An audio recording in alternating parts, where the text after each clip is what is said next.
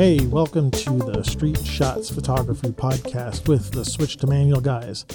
I'm Antonio, and this is episode 65, and it's the first one for 2018. And then check this out. Look, so I had planned to put a show out at the end of December, and I actually recorded one. And it was about an hour long of me talking about probably some of the same stuff I'm going to talk about tonight. And I was really excited because I was, wow, I'm going to get the second one out for December and I'm going to stick to my schedule. And I went and I listened to it. And even though I have this great microphone and, I've got this whole little setup with an arm to keep it from making any noise. And it's I got a little windscreen, like a real professional, audio recording person. I listened to after I recorded it, I listened to it. And I'm like, it sounds like I'm talking through a toilet bowl and I don't understand what's going on. And, it was an hour long of me talking. And you know what? I didn't do a test ahead of time. I think for some strange reason, I wasn't recording through this very professional mic that I'm talking to you now through. And somehow the mic wasn't recording and the mic on the computer was recording. So I sounded like I was 14 feet away. And I was talking through a toilet bowl, and there was just no way that I could release that. It was just, I have some pride in at least making it the sound acceptable to your ears and to my ears as well. And to listen to me drone on for an hour, and it sounded like I'm coming from the bathroom. It was just, it wasn't going to happen. So I'm sorry. I didn't put out an episode in the last part of December. I didn't put out anything even saying that I was not putting out an episode. I'm just sort of popping up here saying, here I am. And I'm going to try to cover some of the same topics tonight. I guess we do it right because we do it twice. This is the second attempt at some of the same subject matter. Maybe I'll approach it differently, but I'd rather have you guys listen to me and at least have me sound like I'm coming, through something professional and is nice to your ears. And, if it's just going to be my voice tonight, which it is, that you might as well have something that sounds good. So I've already tested this microphone half a dozen times to make sure that I was actually recording from it. I'm also recording from a different computer. I'm not doing it from my laptop. This computer does not have a mic on it other than the one that I'm plugging in. So there's no way that I can record off the computer mic because there isn't one. So I'm looking at all my levels. Everything looks good. And I think I sound okay to my own ears. You might hear the occasional traffic going on the background, but then you guys are used to that, right?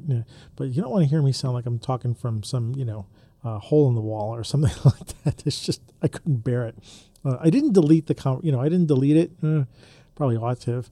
In fact, I probably should have listened to it because some of the same things I want to talk about. I can't remember what I was talking about on that episode. But anyway, I got a couple of them down. So anyway, this is episode 65 and the first one for 2018. Happy New Year, everybody. It's, a few days after, it's a couple of weeks after New Year's. And I just wanted to say hi. And, this is the start of a new year and let's see what we can get going.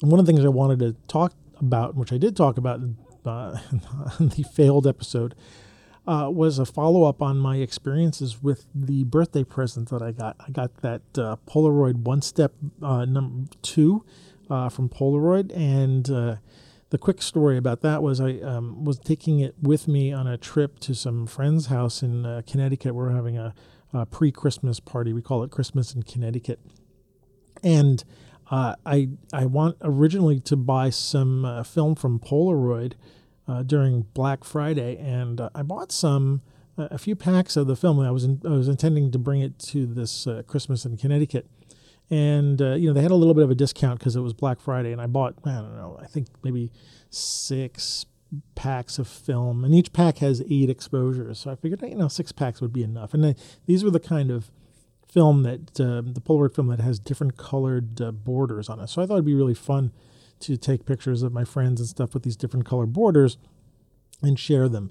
And when I ordered them on Polaroid's website, I really never got an email confirmation or anything that it was shipping or anything. And, at some point I thought, maybe the order never went through. And I had checked back on the website and there was no way to double check whether or not I actually had placed the order.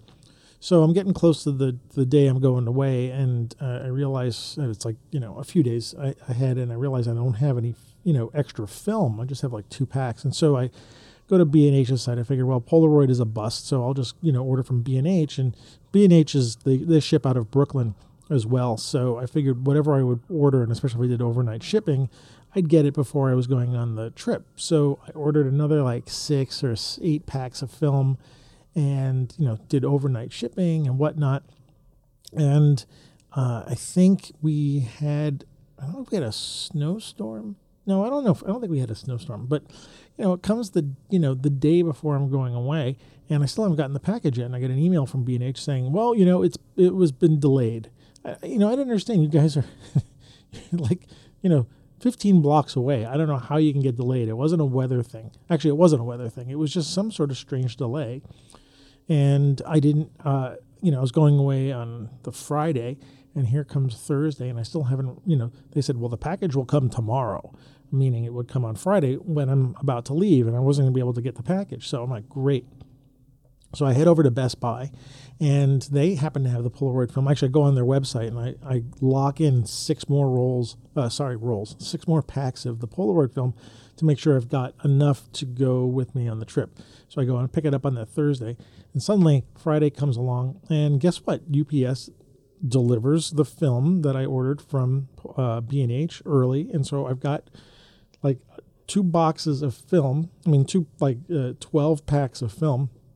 And I go away for the weekend, and I'll tell you about that in a second. And I come back the week after, and the week after I got a package from Polaroid with the other 6 packs of film. So I ended up with multiple packs of film. I think I spent hundreds of dollars on this film. Remember, it's not that cheap, the Polaroid film. It's minimum $2 a shot, a little bit more depending on where you buy it from, or if you use the colored borders, like I was telling you before about some colored border fixtures. Those are a little bit higher. Wait, no, sorry, not the colored borders aren't higher. The film comes in 2 different styles, one with a battery built in and one without a battery built in. The older Polaroid cameras, which this film can work in, older Polaroid cameras did not have batteries in them. So every time you bought a pack of film, the film came with a battery built into it, and that would power some of these cameras. And so Polaroid today is making a film pack that has this battery, so it can cater to the older cameras. Their new camera, the One Steps 2, the one that I got for my birthday, it has its own built-in battery. It's really cool. You can charge it with a USB and whatnot. And so the Polaroid also sells the film without the battery built in. And there's a $2 difference between those 2 packs of film. The one with the battery is a little bit more expensive, and the one without. But, some places like Best Buy only had the film that had the battery in it, I believe. And so I ended up buying that film stock. So it's a little bit more expensive.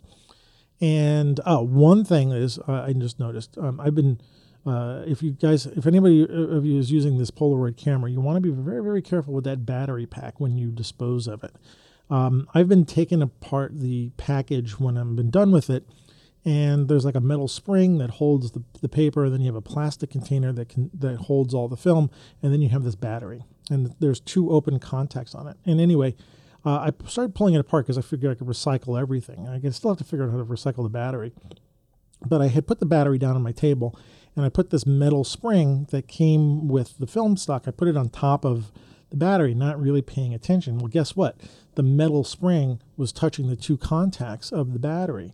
So at some point I picked up, I was moving around, and I picked up the spring, and then I picked up the battery pack, and the battery pack was really, really hot. And I realized, oh crap, the spring that was on it was making contact with the 2 contacts of the battery pack, and was thus overcharging or discharging the battery or causing it to overheat.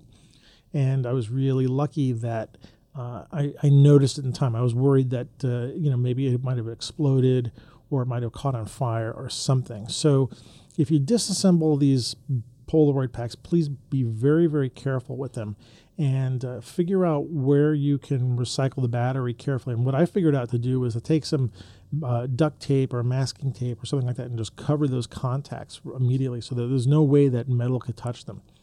But the other parts of the pack of film are recyclable. The plastic container that the film is in, and then the metal spring. Those you can just throw in your recycling bin. the battery, I think you got to dispose of properly. I wouldn't just throw that into the garbage, because there's so much junk in our garbage system anyway. Figure out some way to recycle the batteries.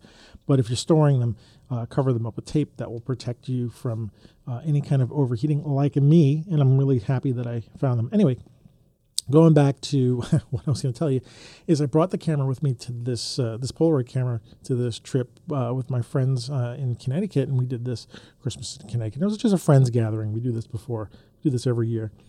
And I brought the Polaroid with me, and guess what? It was a blast. All of us are from that period of time when we all sort of grew up with Polaroids, and everybody had one. And so people were so happy to see this camera again. And I was taking pictures, and everybody was looking at the prints and saying this is what they remembered Polaroids to look like. So Polaroid did a really good job at bringing the film back and making it that same kind of look that we all remembered for those of us who were old enough, the way the old Polaroids looked. The only downside a little bit was that, when you take a picture with this new Polaroid, you really have to cover it in the dark for at least the first minute, and then it takes at least 10 to 15 minutes for it to process. It was taking a little bit longer up there because the temperature was cold, although I was sticking it in my pocket, but it wasn't like you had that immediate you take a picture and watch it develop, and then everybody can see it, and then you're done in a couple of minutes. That's the original Polaroid. This one doesn't work that fast. It takes 10 or 15 minutes to process. They're not kidding. That's what they said on their literature. And yeah, it took a while to process. It might be, again, a little bit longer in the cold because I was colder in Connecticut than it was here in New York City. And like I said, all I did was I would take the picture and I would stick it in my pocket, A, to keep it dark, and B, to let it process and stay warm because it was closer to my body. So that's kind of the way the old Polaroids work too. If you took a picture of Polaroid, some people would stick the Polaroid underneath their armpit to keep it warm and help it process. So this one I just stuck in my pocket. But once the pictures were done and I was showing them to everybody, and everybody was so happy about it. My wife was saying how much she really loved it. And she's the one who gave me the camera for my birthday. So it was really great for her to be able to see, something that she gave me that is also giving back to her and giving back to everybody, And, one of the first issues I noticed was that, okay, well, what am I going to do with these pictures? I've got all these prints, and how am I going to share them, and I'm still not quite used to actually giving my pictures away to people. I know I probably should, because really, you know what? I don't want these prints. I really don't want all these prints hanging out, because I'm just going to stick them in a box someplace, and I might forget about them, or at least, they might get lost. And I was thinking I really need to think about what I'm going to do with these prints. Now, the first thing I did a couple things. First, is that sort of like at the end of the day, after I took all the pictures and we were done, maybe at the end of the day, I would gather all the pictures. And then in the morning, when I got up really early, I would find some place that was outdoors or something in my friend's house. And I would find some place to set these prints up, the Polaroid prints. And I would set them up, and then I would use my Fuji camera to take a picture of them. And so what I was doing, my intention was to place them someplace with a background. And so basically treating the prints as an object. And when I did that, and I took a picture of them, I would go back to my Fuji camera, and I might adjust some of the colors on it to punch them up a little bit, or change the white balance a little bit. But basically, I was taking these shots as if they were objects, because they are objects. And then I would take those pictures off my Fuji camera, and then do my regular processing to them, put them on my iPhone, and then put them up on Facebook or wherever I want to share them with, and then, tag everybody. And everybody was saying that's such a great way to experience the pictures, because then they can share them with people, and everybody can see the print and sort of a location, and notice that it's an object, and, kind of treating the picture with some reverence a little bit, which is maybe going a little overboard. We never did this one when I had the original Polaroids, but that's because back then we only had film. And so we just sort of, didn't pay it any more mind than any other piece of film. We would just take a picture and throw it in a box someplace or just give it away. Today, these pictures, they're $2 to $3, maybe $4 per print. So, it is becoming an expensive object. And, nowadays everybody wants to see a picture, so you have to figure out some way to share them. So that was one of the ways that I came up with, like, sort of an immediate share. I tried shooting it with my iPhone, and I don't know, it wasn't quite good enough because the iPhone's lens is wide, and I really wanted something tight. The other thing is I wanted to take a picture of the piece of film, the Polaroid print, without getting my reflection in it, because the print itself is very glossy. So I wanted to use sort of a telephoto lens and pull back a little bit. That way I wouldn't actually see my reflection or the camera's reflection in the print, because the print surface is glossy. So I was able to stand back a little bit and do that. But I mean, I could have used my iPhone. If I didn't have anything, an iPhone would have been fine, or a camera phone, I should say. That would have been okay. But I wanted a little bit, I happen to have my Fuji camera with me, so I wanted something a little bit better quality. So that's what I did. And then, so that was an immediate way to share during the weekend and put them up on Facebook. And anyway, people were tagging themselves and having a great time. And everyone was like, oh, man, I love these pictures, blah, blah, blah. Then when I got home, back to Brooklyn, I put the prints on my Epson scanner and just started to scan them as sort of like a final record of them, like a high-res scan of them. Not the greatest scanner in the world, but really good enough for what I wanted them for. It was like 600 DPI scanner. Now I've got some sort of little permanent record, which is just a scan of the print itself, no background or anything like that. And this way I just crop it. And now I have sort of a digital version of that, another digital version, I should say, of that print without a backdrop and more of a traditional scanning. But now I'm still left with all these prints, and I don't want to keep all of them. So it's just a matter of me looking through them, sorting them out, thinking the ones I want to keep, and then looking at the people in the shots and saying, okay, I want to send these pictures to this person and that person, and really just sort of spread the love. And because I think that's what the Polaroid camera is really about. It's like not wanting to, it's not I have to treat it differently than digital. First of all, I can't shoot as many pictures as, it's $2 a shot minimum. But the other thing is that I think the way I'm using it, or at least the way I've used it so far since then, I mean, I've used it a couple times since that Christmas in Connecticut, which was early December. I've been basically bringing it with me to parties and events where I know there's going to be a lot of people, because this kind of camera to me is not the kind that I want to take shots of like landscapes or details, at least not yet. I'm not using it for anything other than like when there are people together. And I'll put up a couple of pictures in the show notes so you can see it, and I'll certainly tag one on the file, on the MP3 file, so you can see it on the Podbean page. But I don't know. To me, I've always used this camera.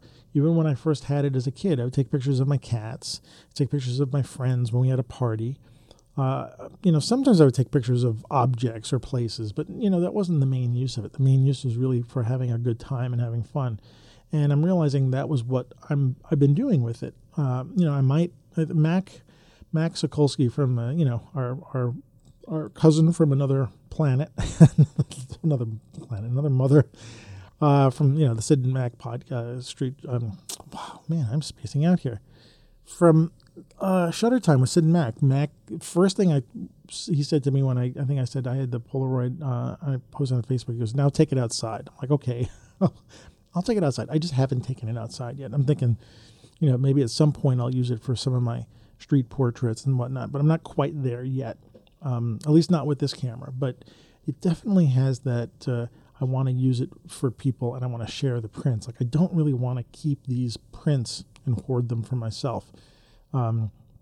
Mainly because I think it's just, the idea of taking pictures.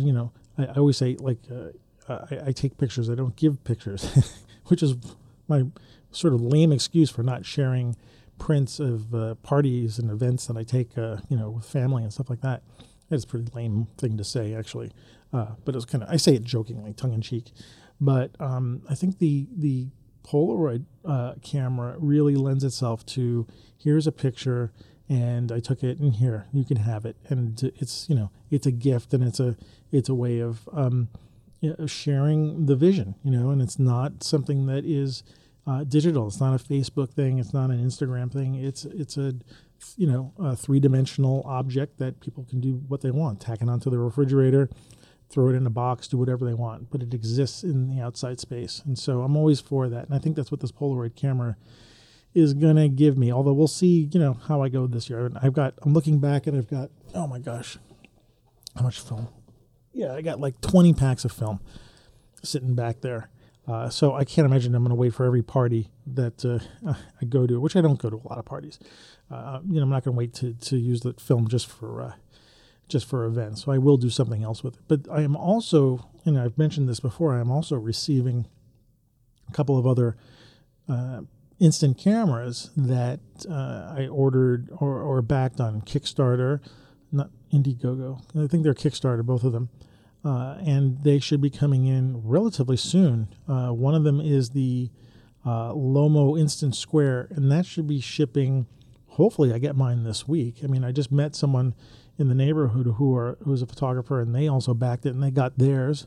And it looked like a pretty cool camera. I didn't see any of the pictures yet from it, and it's a smaller square format than the Polaroid. It uses the Fuji Instax film, and Instax has 3 different formats. It's got a square format that's smaller than the Polaroid, but it's still square. Same kind of format. It's the heavy border on the bottom, and then the white borders along the top and the side. Then there's a horizontal, not panoramic, but a horizontal format film Instax, and then there's a business card size, 2x3, teeny tiny. And so this Lomo uses the square format. And the other camera I'm looking forward to, actually probably a little bit more forward to than the Lomo, is this thing called the Jolly Look. And it's a camera that's designed in an old style. It has a bellows.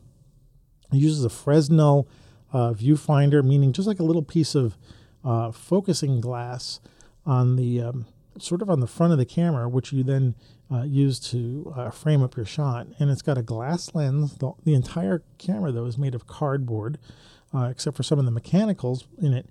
And it uses the Instax film. It uses the small business card size film. And what you do is, I guess you take a picture with it, and it has, a limited amount of shutters, and I don't think it has any aperture. And you take a picture with it, and then you use this hand crank to actually crank out the Instax film. And that helps to process it, and you end up with this little piece of film. The camera looks like it's, it belongs in the, 1800s or something like that. And it only uses this small film. And I ordered 2 of them because their prices were so good. So I figured, if one gets damaged and wet, I'm not going to take it out in the rain, obviously.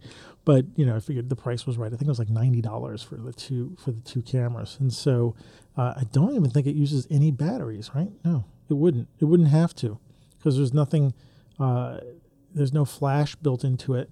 It really is a mechanical camera. There's no, I think there's no battery to it. The Instax film, all it needs is a way to come out, and you use this hand crank, so that's manual. And when you hand crank it, it goes through the rollers, which then releases the processing onto the sensitive film. So that, I think, is supposed to be coming in the next month. And so, yeah, by, sometime this year, I'm going to have at least 3 instant cameras, which, last year I had none. The Polaroid I really wanted for my birthday. And by the way, I've only gotten Polaroid cameras like this for my birthday. Ever since I was a kid, I never bought one of these cameras for myself. Someone has always bought one for me. So it's always been a gift, which is really interesting. I never thought about that. I had some professional Polaroid cameras or Polaroid devices that I would use for my 35 millimeter cameras or my 4x5 cameras, the large studio cameras. Those are things that I purchased myself. But like a standalone Polaroid camera, I think I've only gotten as gifts. So very interesting. Except for these other two, the Lomo and the Jolly Look, are things that I bought myself, or backed, I should say, through Kickstarter, because it seemed like a really good, cool idea. And I really wanted to get more into doing the instant photography. So, I'm thinking that Jolly Look is kind of the kind of camera I'd like to go outside with, and maybe use that as sort of a way to get people to sort of notice me and maybe be able to start taking portraits in a different way, using the Jolly Look, and then also maybe using my digital camera, using those 2 things combined somehow, maybe using the Jolly Look as an intro and then doing regular portraits. I don't know. We'll see. And anyway, wow, I just talked to you for about 25 minutes about instant cameras. So I wanted to share that, and it's just sort of a follow-up on my experience as a new, renewed instant photographer.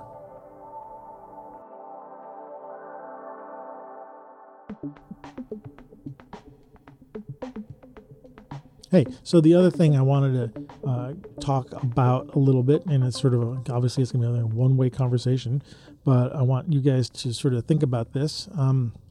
Is I've been seeing these articles lately. One popped up in late last year from Petapixel, and I'm going to find it for you. Whereas I've got it someplace on my thing here. Hang on a second. Okay, all right. So it was a Petapixel article relating to something that Google was doing. And so let me just read it's from December 26th, 2017, and the headline is Google's new AI can score photos on technical and aesthetic quality. Okay, so that caught my eye. I'm like, what is this? And so just scanning the article, I'll read a little bit about it. I don't want to read the whole thing, but the article refers to a Google white paper that came out where Google, of course, Google is doing all sorts of experimental things with imagery and you name it. Google's got the money and they've got the talent, and they're just, they're running tests on everything. And one of the things they decided to do was create an artificial intelligence system that's trained to rate photographs. And they're trained to rate them whether or not they are good technically and attractive aesthetically. I mean, oh my gosh. And they call it NIMA.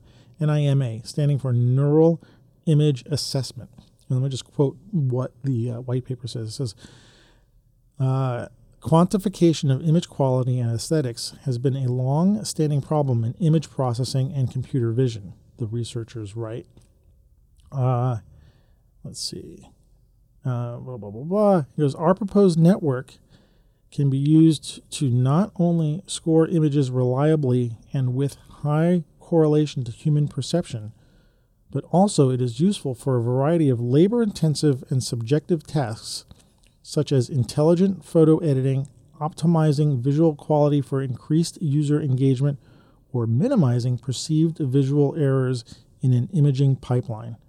Okay, so what I'm reading here is that Google's come up with some sort of system to be able to look at your pictures, right, and judge them based on a machine learning or algorithm, let's say, to look at your shots and say, okay, this one's good, this one's not good, this one's good, this one's not good. This one that's not good, it will adjust X, Y, and Z to make it look good. And now you're going to have pictures that are going to be more popular with people when you share them. And I'm like, head slap, okay?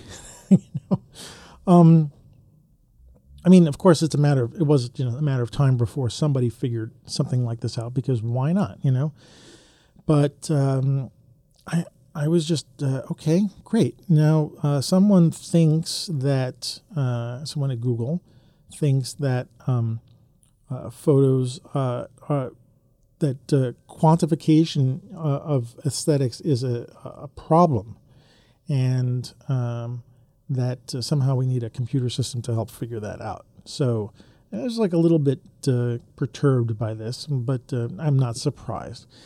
So another thing that popped up after I read this Google article, something came up in my app store on my computer, and sometimes I check the app store to see where the new photo apps are happening, and something popped up called Photo Lemur, and I was like, well, let me take a closer look at that.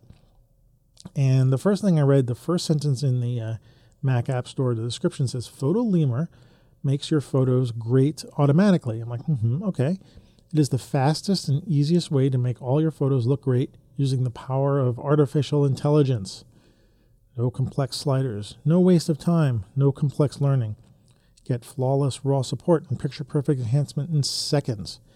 And I was like, head slap again. Oh no. Okay. So look, we've had Photoshop, we have Lightroom, and we have whatever apps we have right now that are photo processing programs, Photoshop included.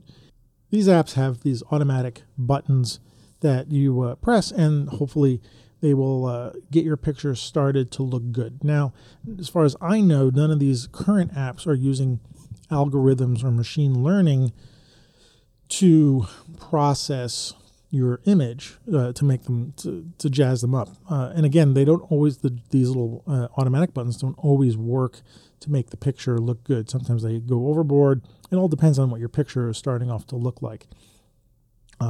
Whether or not these automatic controls can work, but there's sometimes good starting points, and then usually what they do is when you hit automatic, they, change some sliders in the program, and then you can go and adjust them further. But these are all based on your, what your idea of your picture should look like. What's going on with these, this Google app, and I'm guessing, or this Google white paper and this photo app, is that they're using algorithms or something to decide what a good picture is going to look like, and based on some sort of, let's say, survey, maybe not a literal survey, or maybe a literal survey, I don't know, but certainly not a person or a single person's judgment of what will make a picture look better. What I'm getting from this Google white paper is that they are looking at pictures that exist already and how people react to pictures, and they're finding out what the qualities of those images are, and then are somehow programming that into this artificial intelligence so that when it does look at your pictures, it can say, based on, this X, Y, and Z survey of previous imagery, this is how people react. And so perhaps we need to add more contrast, and perhaps we need to increase the saturation, or whatever it's going to do is going to make your picture, quote unquote, more aesthetically pleasing to people who view it. And the first thing I want to say, that's such a load of crap that I can't even believe that they would do this. But of course, why wouldn't they do this? Because there are so many people who don't really understand what makes a good photograph, and so having a machine tell them what a good photograph is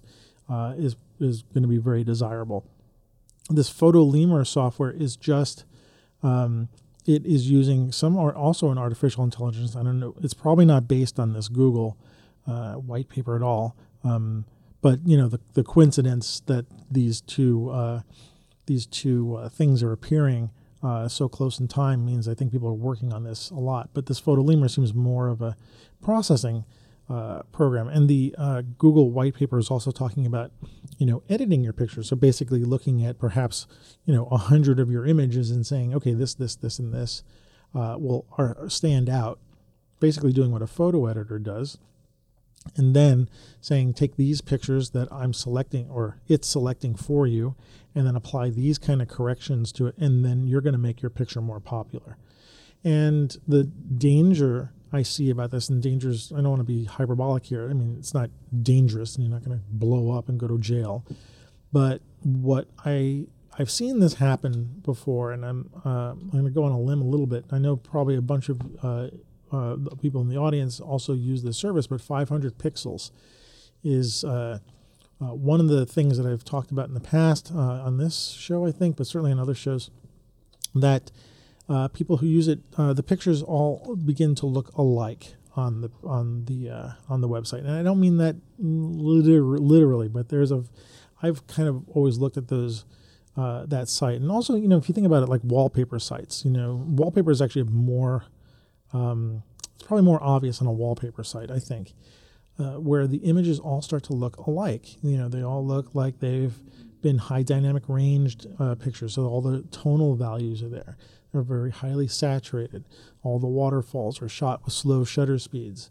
All the grass is soft and beautiful. There's some quality to the images that begin to look the same. And I brought up 500 pixels because I had noticed that starting to happen, because that when I saw that company, that website start, people were just uploading all sorts of pictures. But what happens is, after a while, photographers and people who view that site begin to give thumbs up to a certain style of picture.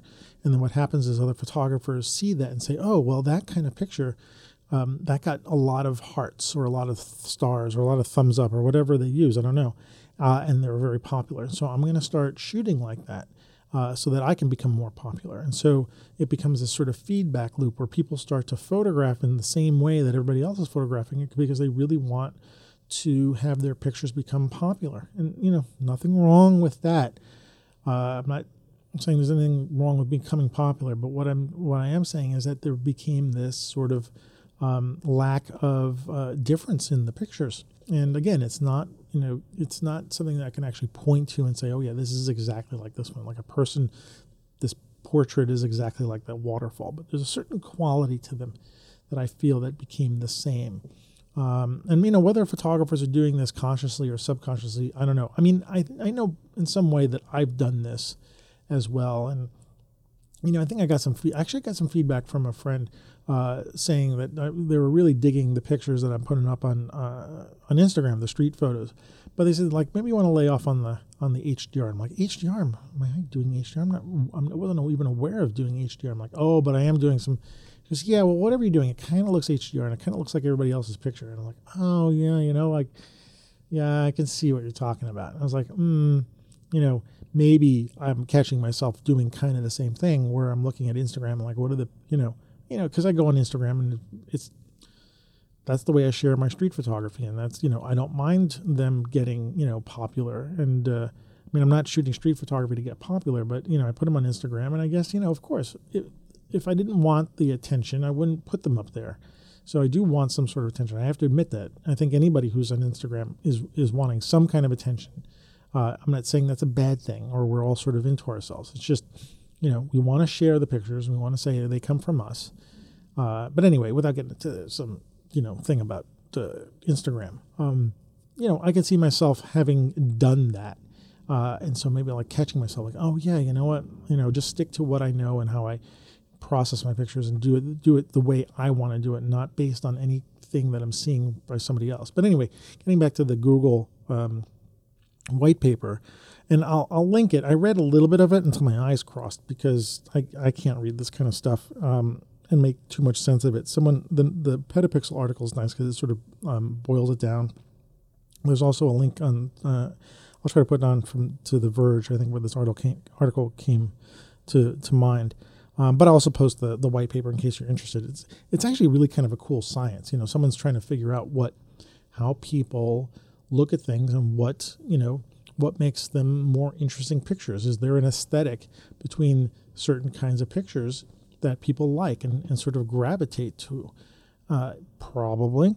But what's the criteria for that? You're going to use the criteria of the masses, like, 1,000 people like, you show a picture to 1,000 people, 900 of them like this style, but the 100 don't like it. And so what are we catering to? We're catering to the 900 people and not the 100 people.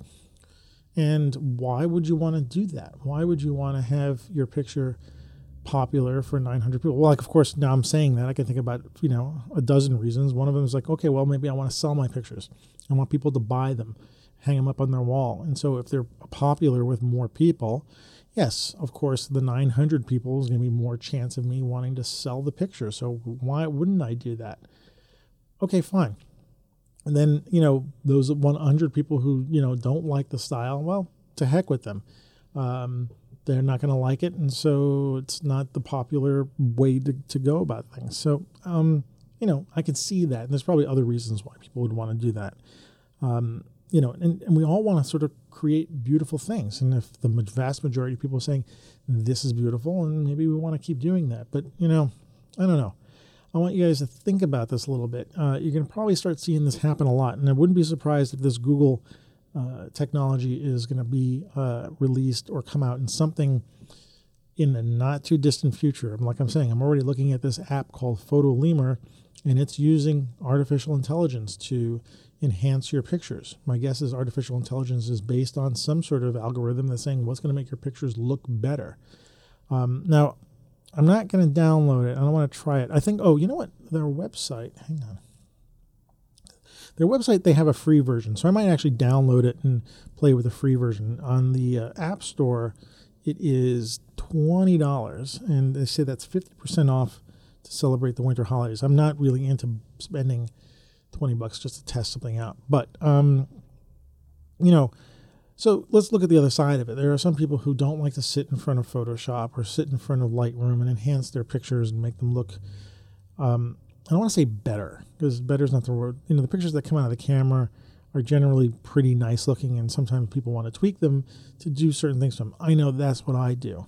And this is funny. I'm thinking about it. I actually do use, I have a processing, formula, quote unquote, that I like to use, or I like to say recipe, that is something that, I'm reacting to feedback from people, regarding the person who said I was using too much HDR. Yes, I'll agree with that. But people are like, signing their, following me on Instagram, and I'm putting out another picture, and I'm like, oh, people are reacting to that. And maybe I'm creating my own machine learning, recipe and not really moving out of any kind of style. So anyway, what I'm saying is that we can get sort of locked into this thing that we want our pictures to look good, and we want people to be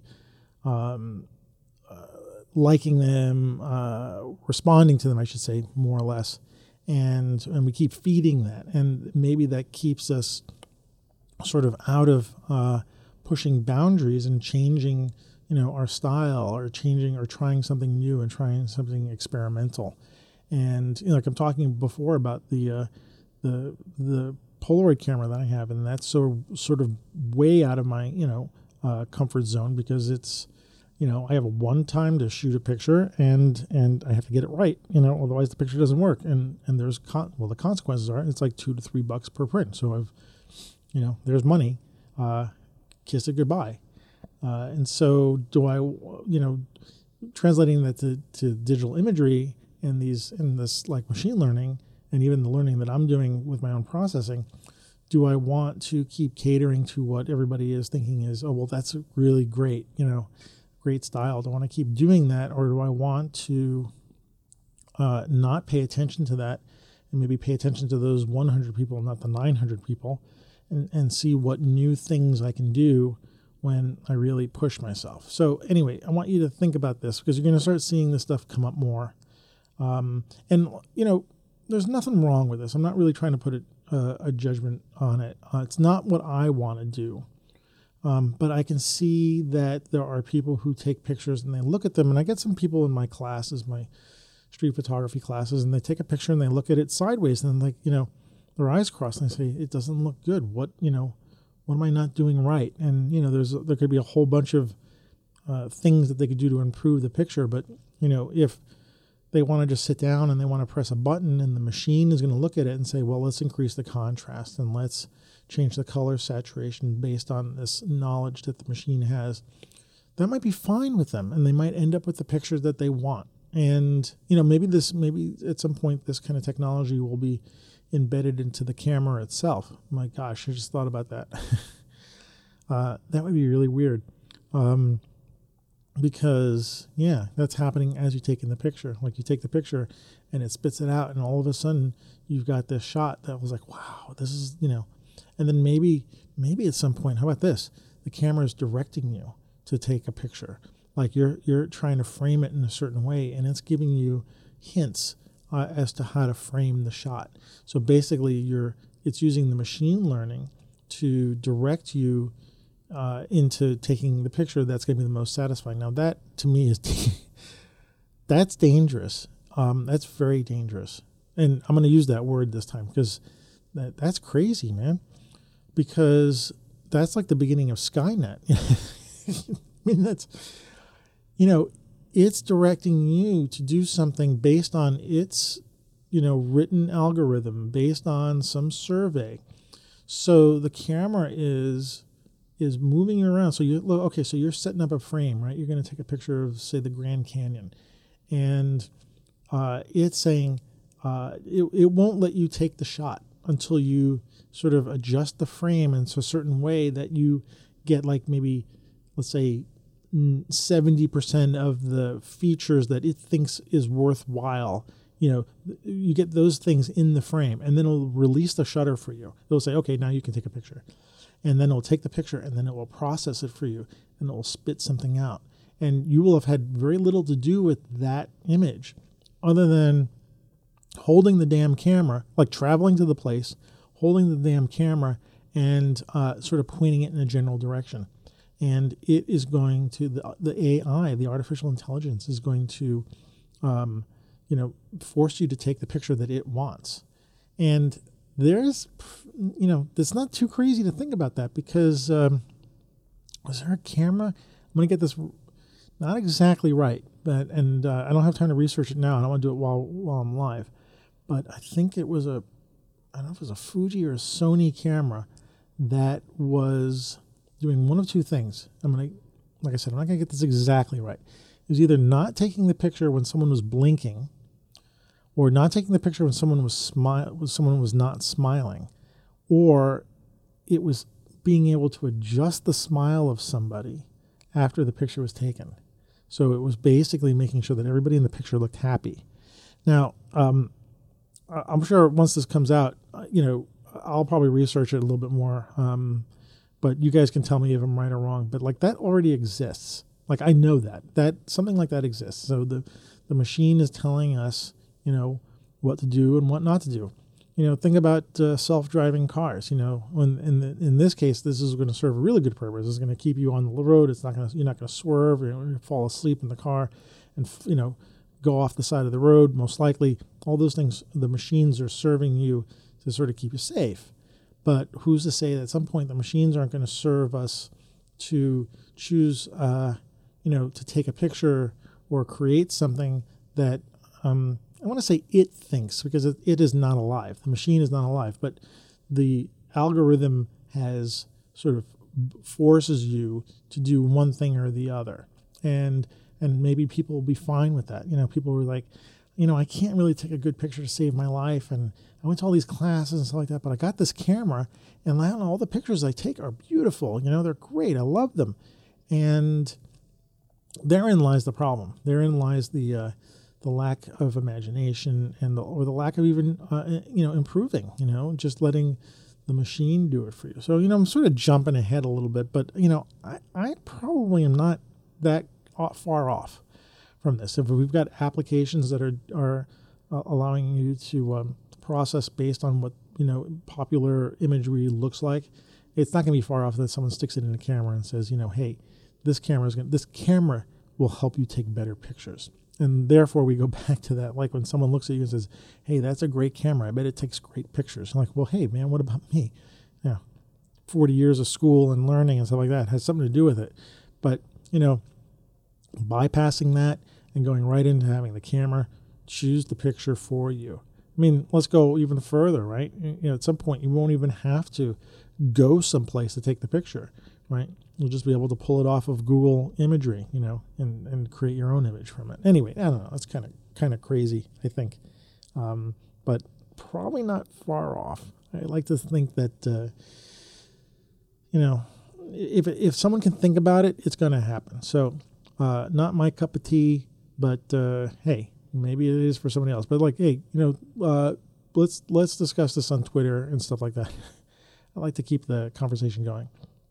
All right, so I have spoken to you guys for 50 minutes. That's about my limit, and probably your limit for hearing my voice and not me putting you guys to sleep. So let's call it a night. I will be able to get a second episode out at the end of January. The way things are going now.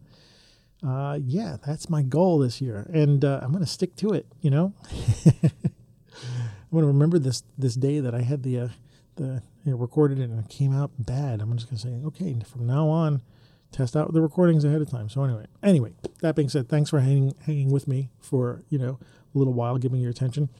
You guys can find us at switchtomanual.com.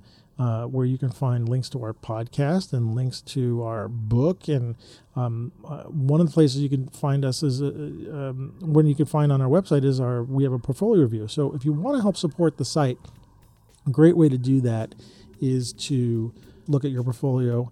And we have some paid versions of it, and we have a free version. But if you want some professional feedback on some of your pictures, give us a try. Send us your pictures and we will send you feedback. It's a great way to support the site.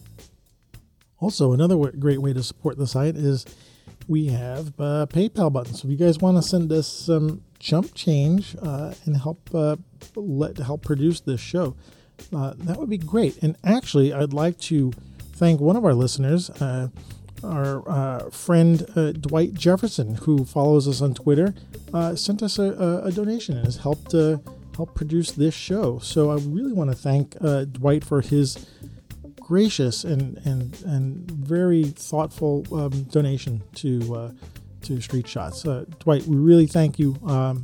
Tom and I thank you a lot and really appreciate it. And you are today an official producer of this episode. So thanks so much. We really appreciate it. It was really someone reaches in their pocket and gives us their hard-earned money to help us produce this show. Really means a lot to both of us, and it means a lot to the rest of the community because it helps me keep going, and it's a great way to support what we're doing, knowing that we're going in the right direction. So thanks, Dwight. Thank you so much. Also, you can find us on Facebook. Please follow us there. We like to keep the conversation going there. We're at Twitter at Switch 2 Manual, so Switch 2 Manual. We're also on Instagram at Switch 2 Manual, so Switch 2 Manual. And trying to build up the Instagram a little bit and putting more fun stuff on there like photo quotes and stuff like that. So give us a follow there if you can. It'd be great to start seeing if we can start a good community there. Also on Flickr, which you can get to through our website. And I'm probably missing a few other things that I can't think about. I think that's it. You guys know the ending to this show as it goes on. And, we'll see what we have in store for this year. Probably more interviews, and hopefully Tom will be able to join once in a while. I know he's a busy family man, and I really love doing the show with him, and hope he is going to be able to have some time for us this year. So I know he's in graduate school too, so it's going to be a little tough. So let's see. I think that's it. That's all I can think of right now. So just keep following us and tell your friends about us. Spread the word, and it's the best thing we can do. Let's get this community growing. I really love doing the show with you guys. So anyway, thanks, and I'll see you later. And as Tom would say, adios.